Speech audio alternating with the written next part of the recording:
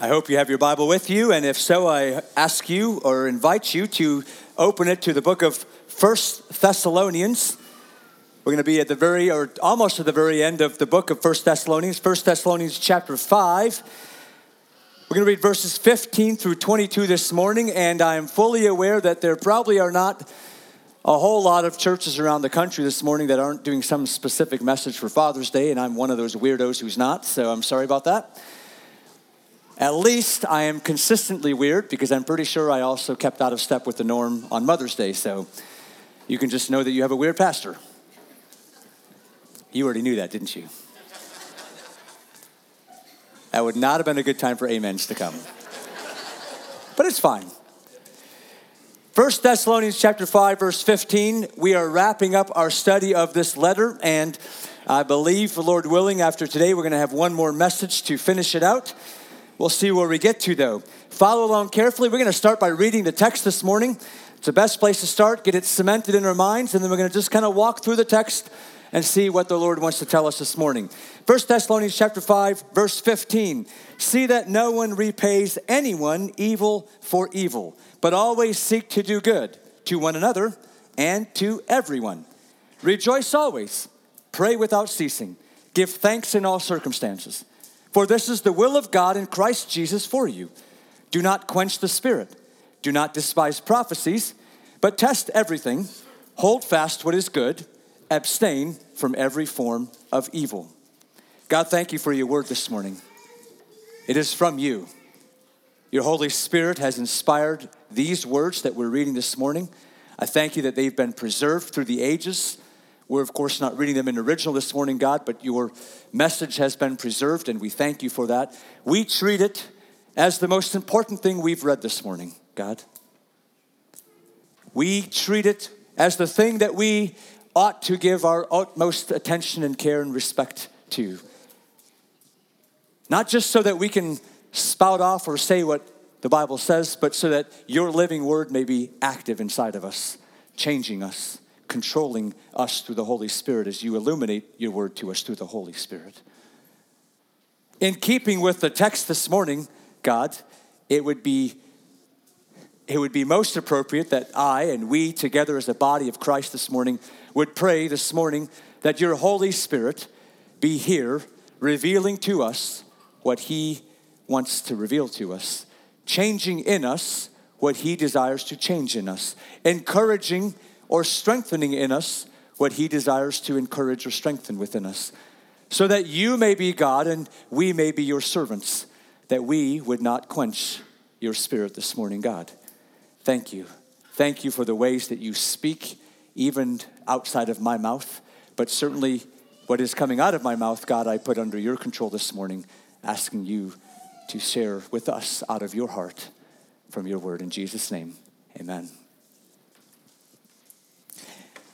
Last week I had a message entitled the very same thing, Concluding Exhortations. We are at the end of the letter, and it seems again, I'm just going to say this again, it seems again that Paul is just sort of rapid fire getting as many little exhortations in as he can. He's not giving long treatises with these things. He's just sort of listing this, bam, bam, bam. But I want you to again be reminded or see that we've covered a lot of ground. The heart of the end of chapter 3, all of chapter 4, the first part of chapter 5 was Paul's big thrust to help us to grow in a love for each other, to be pure and holy before God. And in that way, when those two things are taking place, our love for each other and ourselves pure and holy before God, that we are ready for the return of Christ, that we're prepared for when Christ will return, come back to us and find a bride that is purified, that is waiting, that is demonstrating what it looks like to be the bride of Christ. And I submit to you that these concluding sort of rapid fire exhortations that are coming at the end are actually Paul's way of giving some flesh to what it means to be ready, what it looks like to be holy and pure, what it looks like to love each other and to be a bride that's ready. So it's not just sort of like I've made my point and I've got a little bit of space. I'm going to just sort of fill in a couple of hurried little things that are random things. He's helping us to see, if you want to know, if you came out of, chapter 5, verse 11, and you came out of that saying, well, what exactly should it look like for us to be together as a church and be ready for the return of Christ? I think we're reading them in verses 12 on to the end of the chapter now. So here we are again today. And there actually are a couple of ways, and I wasn't sure which way to do it, but there are a couple of ways we could move through the text this morning. I hope you know that, by the way. I hope you know that I could probably preach through this letter again next year, and it wouldn't always come out the exact same way as it did this year. There's different ways to move through the text. I've chosen today because I see a parallel in verse 15 and in verses 21 and 22. I've chosen to use them as sort of rails for us today. The parallel is that both of those verses are talking about good and evil. So again, on the back side of your bulletin, if you have a bulletin with you today, on the back side of that is a handout. If you would like to take notes, if you like to follow along that way, you can. If you don't like to, if you just want to pay attention or just whatever, that's okay too. But I'm giving you sort of all the texts that I'm going to refer to, at least that I know I'm going to refer to going into the message this morning. So both of those verses, verse 15 and then verse 21, 22, they talk about good and evil. Verse 15 says, see that no one repays anyone evil for evil, but always seek to do good to one another and to everyone. And then at the end of the text we're studying this morning, we should test everything, hold fast to what is good, and abstain from every form of evil. So using those as rails and saying, I think we should look at the text in this morning. Those are sort of, I don't know if I should call them this, but they're sort of boundaries for us, meaning that the emphasis of the text we're going to find in the middle, not on the outsides. It's pushing us into the middle. But let's give it some attention to these outside rails, so to speak, that we have. Let me put verse 15 up there for you. See to it that no one repays anyone evil for evil. What do we do when the evil that's in the world around us begins to push in against us? How should we respond when the sinfulness of other people living around us and the sinfulness that's present just in the communities we live in, the families we live in, the homes we live in, what do we do when that begins to encroach upon our territory, so to speak? Begins to push into our way of thinking and way of doing and begins to have an effect, and most likely a negative effect. You know, this is a question actually that the Bible answers in a lot of different places. I don't know if you know this or not, but the Bible answers this question in a lot of different places. And not surprisingly, particularly in the New Testament teachings, it's always answered the same way. You could go back to Jesus, who set the foundation for it, when he gave what we today call the Sermon on the Mount. He said, if you're wondering what to do when the sinfulness of other people begins to affect your life negatively, here's what he said. Matthew chapter 5, verse 38. You have heard that it was said, an eye for an eye and a tooth for a tooth. In other words, whatever someone did to you, you should do it back. But I say to you, Jesus says to us, do not resist the one who is evil, but if anyone slaps you on the right cheek, turn to him the other also. And if anyone would sue you and take your tunic, let him have your cloak as well. And if anyone forces you to go 1 mile, go with him 2 miles. Give to the one who begs from you, and do not refuse the one who would borrow from you. And of course, the very next section, which I'm not going to read for you, he talks about loving those people that are our enemies. This is not probably lining up very well with standard human teaching of how we operate and when people begin to do things that negatively affect us. Paul wrote very similar sounding words. I'm going to read them for you this morning when he wrote his letter to the Romans. Again, just helping you see that Paul is being consistent. The answer we're getting from Scripture is being consistent. In Romans chapter 12, verse 17, he says this, almost word for word, repay no one evil for evil, but give thought to do what is honorable in the sight of all. If possible, so far as it depends on you, live peaceably with all. Beloved, never avenge yourselves, but leave it to the wrath of God. For it is written, vengeance is mine, I will repay, says the Lord. To the contrary, if your enemy is hungry, feed him. If he is thirsty, give him something to drink. For by so doing, you will heap burning coals on his head. And he ends that section of teaching by saying, do not be overcome by evil, but overcome evil with good. He's bringing it back to that same discussion we just started here in 1 Thessalonians, good and evil. What happens when good and evil are being put together? Now let's look at another church leader, early church leader. We could look at Peter. Peter wrote some similar sounding things when he wrote his letters, his testaments. In 1 Peter, he reflects on the person of Jesus himself. So he's looking at what Jesus was like, and he says in chapter 2 of 1 Peter that Jesus left you and I an example to follow. Here's the example. I'll just read it in verse 21. For to this you've been called, because Christ also suffered for you, leaving you an example, so that you might follow in his steps. Here's the example. He committed no sin, neither was deceit found in his mouth. When he was reviled, when evil came and bumped up into him, if I can put that in my phrase that I was using earlier, when he was reviled, he did not revile in return. When he suffered, he did not threaten, but continued entrusting himself to him who judges justly. That's God in heaven, of course. And then just a few verses later in chapter 3, then he would come out with his encouragement to us. In chapter 3 of 1 Peter, in verse 9, he says, again, very similar sounding words, do not repay evil for evil or reviling for reviling. In other words, be like Jesus was. But on the contrary, bless. For to this you were called, that you may obtain a blessing. For whoever desires to love life and see good days, let him keep his tongue from evil and his lips from speaking deceit. Let him turn away from evil and do good. Let him seek peace and pursue it. For the eyes of the Lord are on the righteous, and his ears are open to their prayer. But the face of the Lord is against those who do evil. I am fairly confident. I won't say I'm sure, but I am fairly confident that pretty much every person in this room this morning, if you've been paying any attention at all, at any part of your life, if you're above a certain age at least anyway, you have heard those verses from Scripture before. You're aware of Jesus' teaching. You're aware of Paul's affirmation of Jesus' teaching. You're aware of Peter's affirmation of Jesus' teaching.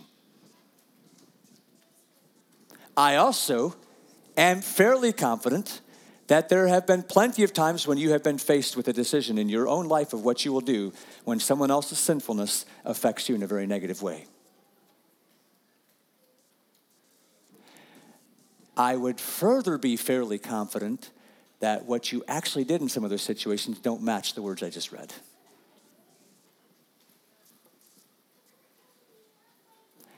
I can say that with great confidence because I can look at my own life and recognize the push, the pull, the tension that is there, because that's not how I want to react. That's not what I want to do when someone else's sinfulness affects me.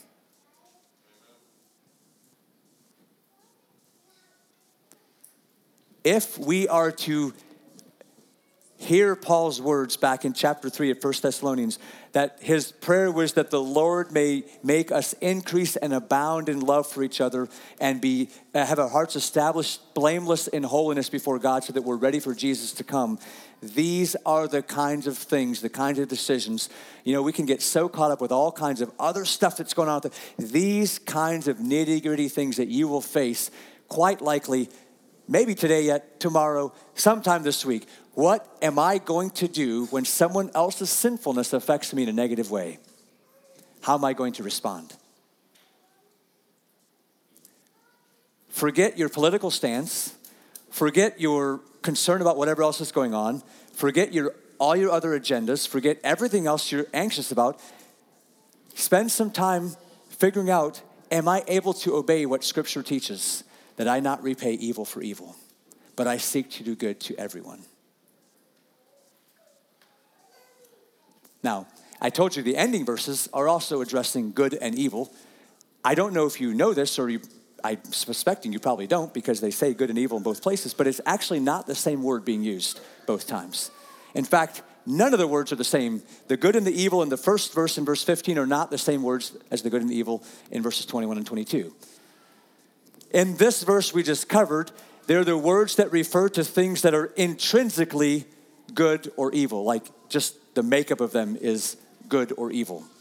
When evil comes onto your doorstep, when evil happens to you, you don't repay it with evil, but you return it with something good. And most of the verses I read to you use the same word because they're about the same subject, right? When someone does something bad to you, you don't do something bad back to them, but you love on them. You do something good.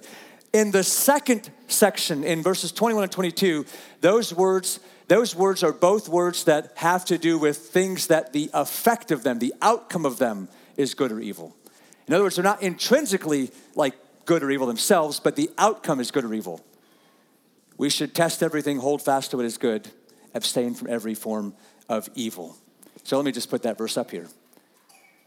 Test everything, hold fast to what is good, abstain from every form of evil. This time he's talking about things that the effect of them, when I do them, the effect is either something good or something bad. Now, one more note before I jump into this thing. In the ESV here, the translation I'm preaching from this morning and using and use every Sunday, verse 21 starts off with the word but. And when it does that, it connects it back very clearly to verse 20, which says, don't despise prophecies, but test everything. The problem is, in the original Greek, the word but is not there. So I'm choosing to use it as a standalone parallel to the opening verse that we read. See to it that no one repays anyone evil for evil, but seek to do good. He ends his little section here by saying, test everything, just standalone. By the way, not that you're not supposed to test prophecies. Don't get me wrong about that. It just moves it to a much bigger scope than just prophecy. Does that make sense? Test everything. Test everything. Hold fast to what is good. Abstain from every form of evil. Put everything to the test. Every action, every belief, everything. Test it. See what the outcome of it will be. Hang on. Hold fast. Hold on to what is good. And the word abstain is the word to hold oneself off of. So it has a form of the word to hold, echo, in the Greek, E-C-H-O, has both those words, hold fast to what is good, hold fast, and abstain. Both of those have the same root in the Greek. So hang on, you're testing everything, hang on to what's good, what the effect is good, what makes good things come out, hold yourself off of or let go of the things that the effect is not good, leads you away. How do we test things? That's a great question. How do we test things then? If we're supposed to test everything, how do we test things? Once again, I'm going to go back to Jesus who lays a foundation for us. I'm going to go back to the Gospel of Matthew again, this time to chapter 7. Interestingly, he's talking about prophecy here as well. In chapter 7, verse 15, here's what Jesus says. Beware of false prophets who come to you in sheep's clothing, but inwardly are ravenous wolves. You will recognize them. You ready? Here's your test. You will recognize them by their fruits. Are grapes gathered from thorn bushes or figs from thistles? So every healthy tree bears good fruit, but the diseased tree bears bad fruit. A healthy tree cannot bear bad fruit, nor can a diseased tree bear good fruit. Every tree that does not bear good fruit is cut down and thrown into the fire. Thus you will recognize them by their fruits. Jesus said we can test things by the outcomes, by the fruits that come out of that. In other words, it may sound great, it may sound biblical, it may sound like God is doing great things, but check out to see what the fruit of it is. Does it result in things that make you more holy and more righteous, more prepared for Jesus' return, more caring, more loving and kind, more patient? Is the fruit of the Spirit on display, or does it lead you away from that? Again, we tend to make things really difficult and convoluted, and sometimes it's not actually that difficult or convoluted. You know, I've found in my own life, I'll just give you a moment of honesty because I think it's helpful to help you see how you may fall trapped in the same thing. I found in my own life, there are lots of times when I think I have a difficult time maybe with testing something. I'm not sure, well, maybe good, maybe bad. And in the end, I realized all it was that my heart really wanted the one thing, which is why I had a hard time. That once I let go of that, it was pretty obvious. The end result, the fruit that was coming out, was not good. Therefore, I should abstain. I should hold myself off from that. Now, Luke, when he wrote the book of Acts, he gives us another way to test things. He's talking about in Acts, let me just flip this so I get the verse exactly right. He's talking about when Paul is going around and preaching, and he's teaching the Jews. And in Acts chapter 17, it says he came to this place called Berea, and it says that these Jews, Acts chapter 17, verse 11, these Jews were more noble than those in Thessalonica. Interesting, because that's the letter he's writing, the people he's writing to in this that we're studying this morning. They were more noble than those in Thessalonica. They received the word with all eagerness, and here's what they did. Examining the scriptures daily to see if these things were so. So another way of testing things, friends, is this, is the Bible, is to see, is what I'm hearing, is what I'm being taught, is an action or a belief. Can I find it here? Can I support it from here? Or does this actually speak against it? Test everything, hold on to what is good, abstain from every form of evil. Now, I want to just make one more quick note. I want to keep on going here because we're still on the outside rails. But one quick note there in the ESV here, it says abstain from every form of evil. I think I have it up on here. Some translations say the appearance of evil. And I want to just clarify a bit because the word does not mean just like any resemblance. It really means the shape or the form of something. So if the outcome really is bad or evil or leading away from Christ. That word, by the way, the word that's used there for form is only used like 5 or 6 times in the New Testament. It refers to, like when the Holy Spirit came down in the form of a dove on Jesus when he was baptized. That's the same word. When his face was changed on the Mount of Transfiguration, that's the same word. When Paul says we live by faith and not by sight, that's the word form right there, by the actual things, the shape. So maybe just to clarify, because I think sometimes that gets used a little bit in a way that, in my opinion, is a little bit heavy-handed sometimes, like we have to stay away from every appearance of evil. Do you know how difficult that is? Because sinful people will make everything evil. Did you catch that? Sinful people will make everything evil. I honestly think it's impossible to stay away from the appearance of evil, from any just like resemblance of evil. From every resemblance of evil. Maybe I should clarify, make that. It's the form. If it's actually resulting in something evil, we should abstain from that. Now, those are the outside rails. I don't want to get hung up on that stuff, hopefully. But I want to bring us to this because I think this is what Paul is really pressing us in towards. He's focusing us inward. We're going to go right to the very middle, and then we're going to use the little exhortations he's got there on the outside to bring us to this place. He says, in the end, I think is what he's trying to get us to, is that when we have evil pressing in against us, I forgot to say this, but on the verses 21 and 22 is what about the evil that's within here, that's right here, me, right? Like the first one was about what happens when people do it to me. The second one, when we test things and hold fast to what's good and abstain from evil, that's the stuff that's with like me actually, what I'm doing. Not what everyone else is doing, but what I'm doing. That's why it's the 2 rails. In the middle of that, he's exhorting us to say, our lives should be focused on giving thanks in all circumstances. This is the will of God in Christ Jesus for you. Is it possible?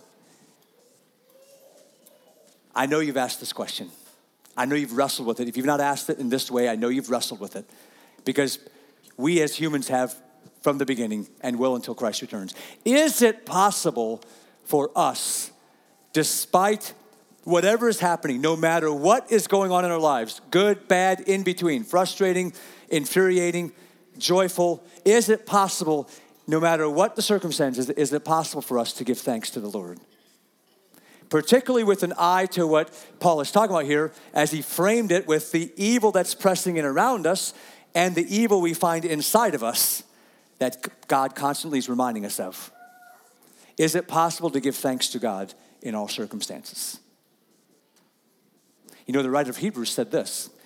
He said Jesus, when he's reflecting on the fact that Jesus went outside the camp, he suffered shame, went outside the camp, and we should go outside of the camp to suffer along with him. He says, through him then, through Jesus, let us continually offer up a sacrifice of praise to God. That is the fruit of lips that acknowledge his name. And there's that phrase, a sacrifice of praise. You know, when things are going good, it's not that hard to praise, right? I stood up here this morning and told you about a little girl in Anniston who gave her heart to Christ this week at Bethlehem, and that wasn't hard at all because it was so fun and it was so good. One of the very next people that walks up here is my dad and says he's having open heart surgery on Friday. And he praised God. That's a lot harder. There's some of you in the room right now that are facing really difficult things in your life. And I say that very generally. There's some I know about, but there's some I know I don't know about. The sacrifice of praise to God, the writer of Hebrews says, is the fruit, the outcome of lips that acknowledge God in every situation. That acknowledge that God is able to work and do good no matter what is happening around me.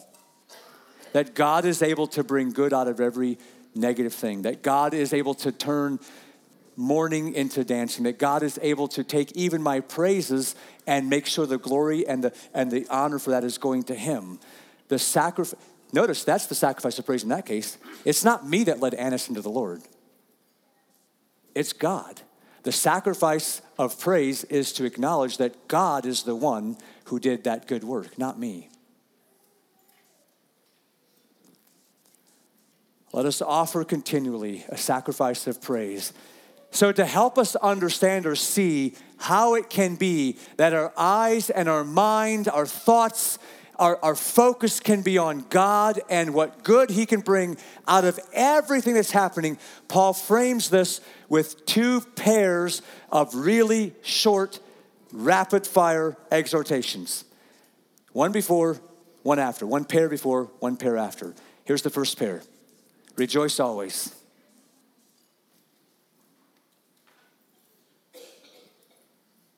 Rejoice always. And pray without ceasing. Both of those last words, rejoice at all times and pray with no breaks. Those are the two directive words. Rejoice. Find ways of seeing the joy of the Lord in the midst of whatever's happening. And you open that up by going to the next step. Pray. By the way, the word for pray there is the word prosukamai, which is the form of prayer that it has to do with worship prayer. Not deesis, which is request kind of prayer, but worship prayer. So it is still instructive though. We are to pray. We are to have a conversation with God no matter what's going on. This is how we find ourselves in a place to say, I can give thanks to God in all circumstances. Doesn't matter whether it's good, bad, or in between, because I'm looking to my Father, and I'm having a conversation with him about it. I'm letting him know what's happening here. He already knows, but I'm letting him know that I'm aware of what's happening here and wanting to see him move in it. And he's letting me know what he's doing in this. What an unfortunate truth. I say it unfortunate sort of in quotes because it's the beauty of who God is. But what an unfortunate truth that the things that make us grow the most and make us the most holy are usually the most painful things in our lives.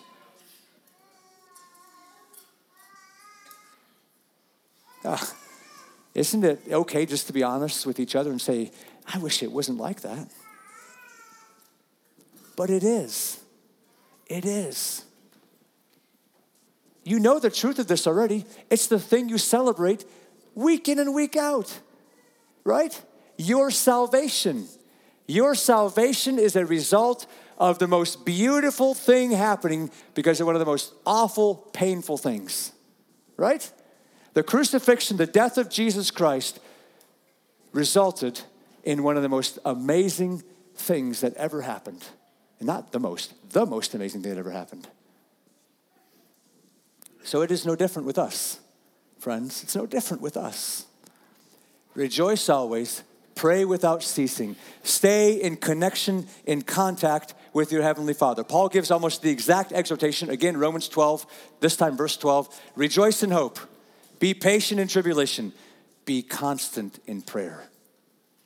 That's how those two things can happen, by the way. Rejoice in hope, be patient in tribulation. The key to that is to being constant in prayer, to having communication with your Heavenly Father, to talking to him all the time. Paul would write these well-known words. I'm going to read them for you this morning from Philippians chapter 4. Well-known, beautiful, so encouraging. Rejoice in the Lord always. Again, I will say rejoice. Let your reasonableness be known to everyone. The Lord is at hand. And then he says this. Do not be anxious about anything, but in everything, by prayer and supplication, there's both words together, worship and asking, by prayer and supplication, with thanksgiving, let your requests be made known to God, and the peace of God, which surpasses all understanding, will guard your hearts and your minds in Christ Jesus. Give thanks in all circumstances, church. This is the will of God in Christ Jesus for you. Here, first of all, that first pair of exhortations, rejoice always, pray without ceasing. Here the second one, which comes right on its heels and I think is the crux of it all. Do not quench the Spirit. Do not despise prophecies. Do not quench the Holy Spirit. Do not extinguish the work of the Holy Spirit. Do not say no to the Holy Spirit. Do not resist the Holy Spirit. Do not refuse the work of the Holy Spirit. Do not resist or refuse, or all those words that is used, the Holy Spirit when he's speaking to you. I think that's why prophecies is part of this, because that's when God is speaking to us, is revealing things to us by his Holy Spirit. Do not quench him. This is what Paul wrote to the Ephesians, and he put it in a frame of reference that we can understand as we prepare ourselves for the day of Christ's return. Do not grieve the Holy Spirit of God, by whom you were sealed for the day of redemption. He is your guarantee, the Holy Spirit. He is your deposit. He is the one who will get you safely to heaven on the day of Christ's return. Do not quench him. Do not resist him. Do not shut him down. Do not ignore him. Interesting that Paul uses the word quench, which is to put out a fire, right? Because when John the Baptist was preparing the way for Jesus, guess what he said? He said, after me is coming one who is going to baptize you not with water, but with the Holy Spirit and fire. Isn't it interesting that on the day of Pentecost, when God kept that promise, what happened? And tongues of fire appeared on everyone's head, right? And they all began to be filled with the Spirit and speak in tongues as God enabled them. Actually, as they continued going through, and the church was born, and they brought this man named Stephen into the fold, and he was powerful, and no one could refute him, and they didn't like him, so they made false charges against him. And even as he was being prepared to be led away, he gave this long speech litany of a history lesson, but also of scathing rebuke against those who were about to take his life. And in the middle of that, or towards the end of that actually, he says this: you stiff-necked people, uncircumcised in heart and ears, you always resist the Holy Spirit. As your fathers did, so do you.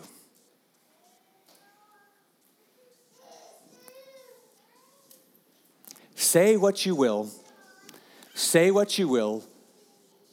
about all other things going on.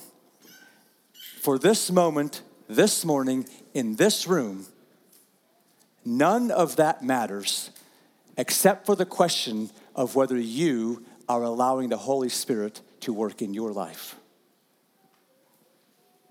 You know, if we understand that it is our flesh, hear this, church. If we understand that it is our flesh that extinguishes the Holy Spirit, because I think that's what's true. It's me saying I want to do what I want to do. That's what resists the Holy Spirit. That's what makes me stiff-necked and hard-hearted. If it's our flesh that quenches the Holy Spirit, I believe we must draw the conclusion that it does not matter if it is cold indifference or it is wild excess. Both are quenching the Holy Spirit. Do you hear what I'm saying? It does not matter if it is cold indifference. I will not allow the Holy Spirit to speak to me or to move. I don't like that. It's scary. It's outside of my control. I don't like it. That's quenching the Holy Spirit. But so is the other side of that, where my flesh loves to be stirred and have these great things happen and have all this stuff going on, and I begin to overrule what the Holy Spirit is actually doing by what my flesh is doing. Also quenching the Holy Spirit. I say that simply because I know, I live with you guys, I know immediately we have alarm bells going off and we're like, well, blah, blah, blah. Please this morning, can we agree Scripture is true? Can we agree that God gave us His Holy Spirit and that God speaks to us by His Holy Spirit? If so, don't quench Him. Don't shut Him down, either by not listening, by not allowing it at all, or by going the other direction and going to the excesses that are also your flesh extinguishing or quenching the Holy Spirit.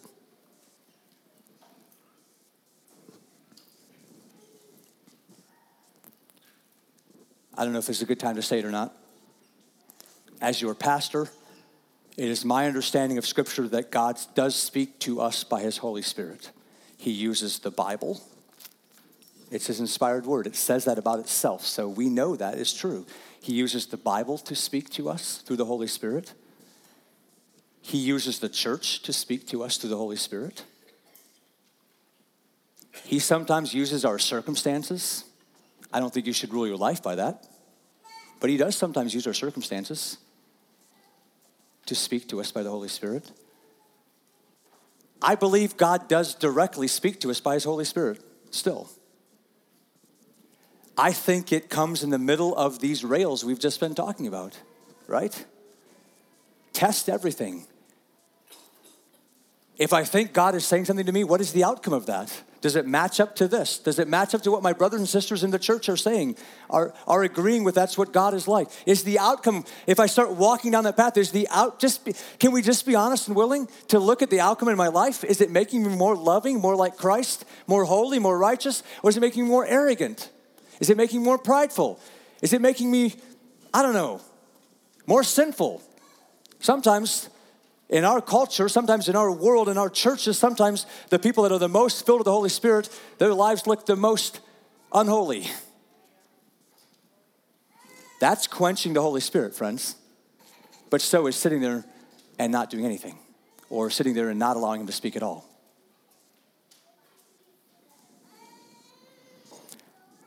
Hopefully, what I'm communicating to you this morning is not something that's frustrating you, or hopefully I've communicated clearly enough.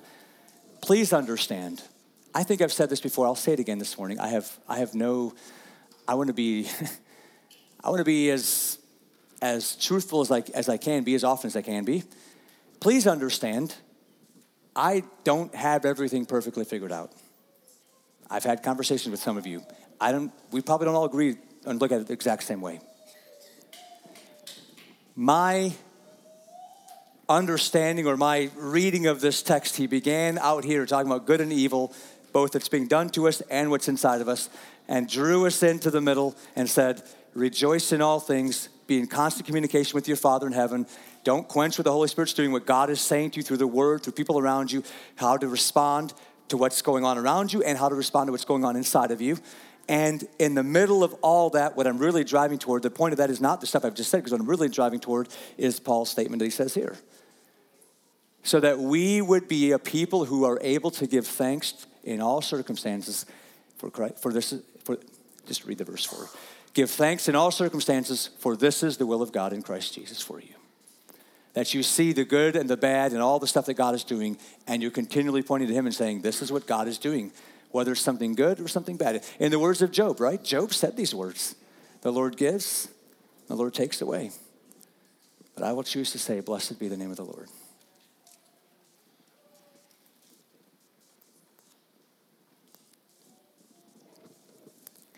No surprise, church. You've heard me say this before. You'll hear me say it again, most likely. No surprise, this is a difficult task. This calls us to a standard that is higher than we readily achieve. In fact, I think that we achieve it all unless the Holy Spirit is working in us, which is why it is my joy, I hope it's yours as well, but our joy every week to end our sermons out of Thessalonians with the blessing that we're getting to in the next message, but the blessing that Paul imparts, and I've been inviting you to read with me. So would you read again this morning with me these words that will enable us through God's mighty working in our lives as we submit to the Holy Spirit, enable us to give thanks in all circumstances, good, bad, and in between. Read it with me. Now may the God of peace himself sanctify you completely, and may your whole spirit and soul and body be kept blameless at the coming of our Lord Jesus Christ. He who calls you is faithful. He will surely do it. God, thank you for your word this morning. Thank you that you speak to us by it. You instruct us. And yes, God, we thank you even in the difficulty of what we use our phrase, stepping on our toes, reminding us how easy it is for us to respond selfishly to people around us, and how easy it is for us to dismiss the sinfulness within us. But God, you exhort us that when you speak to us, that when you correct us, when you discipline us, you do so as a father who loves us, for you want us to share in your holiness. So that when you do that, when the Holy Spirit is active, when words of inspiration from you, either from your scripture come and correct us, or from other people come and correct us, and they step on our toes, so to speak, that we turn to you and say, God, I rejoice, for you are making me more like Christ. And though it hurts, though it's not fun, I don't enjoy when it's pointed out to me that I'm not as nice as I thought I was or as selfless as I thought I was, though that it doesn't feel good, I would much rather know now, Father, so that I am ready and kept blameless for the coming of Jesus Christ. And I want to surrender to you, surrender to your Holy Spirit, surrender to what Jesus did for me by following the path that he has trod, by giving myself, expending myself for the sake of those around me. God, thank you. Thank you. Thank you that you care enough, love us enough that you correct us and lead us into holiness. I pray for myself. I pray for my family. I pray for our church. I pray for the church in America. I pray for the global church. But I pray for us here this morning, especially, God, that we would yield to the teaching of your word. That we would form our lives around what your Holy Spirit is telling us. That we would surrender to you so that we might be found ready for your Son, Jesus Christ, when he returns. Thank you. In Jesus' name, amen.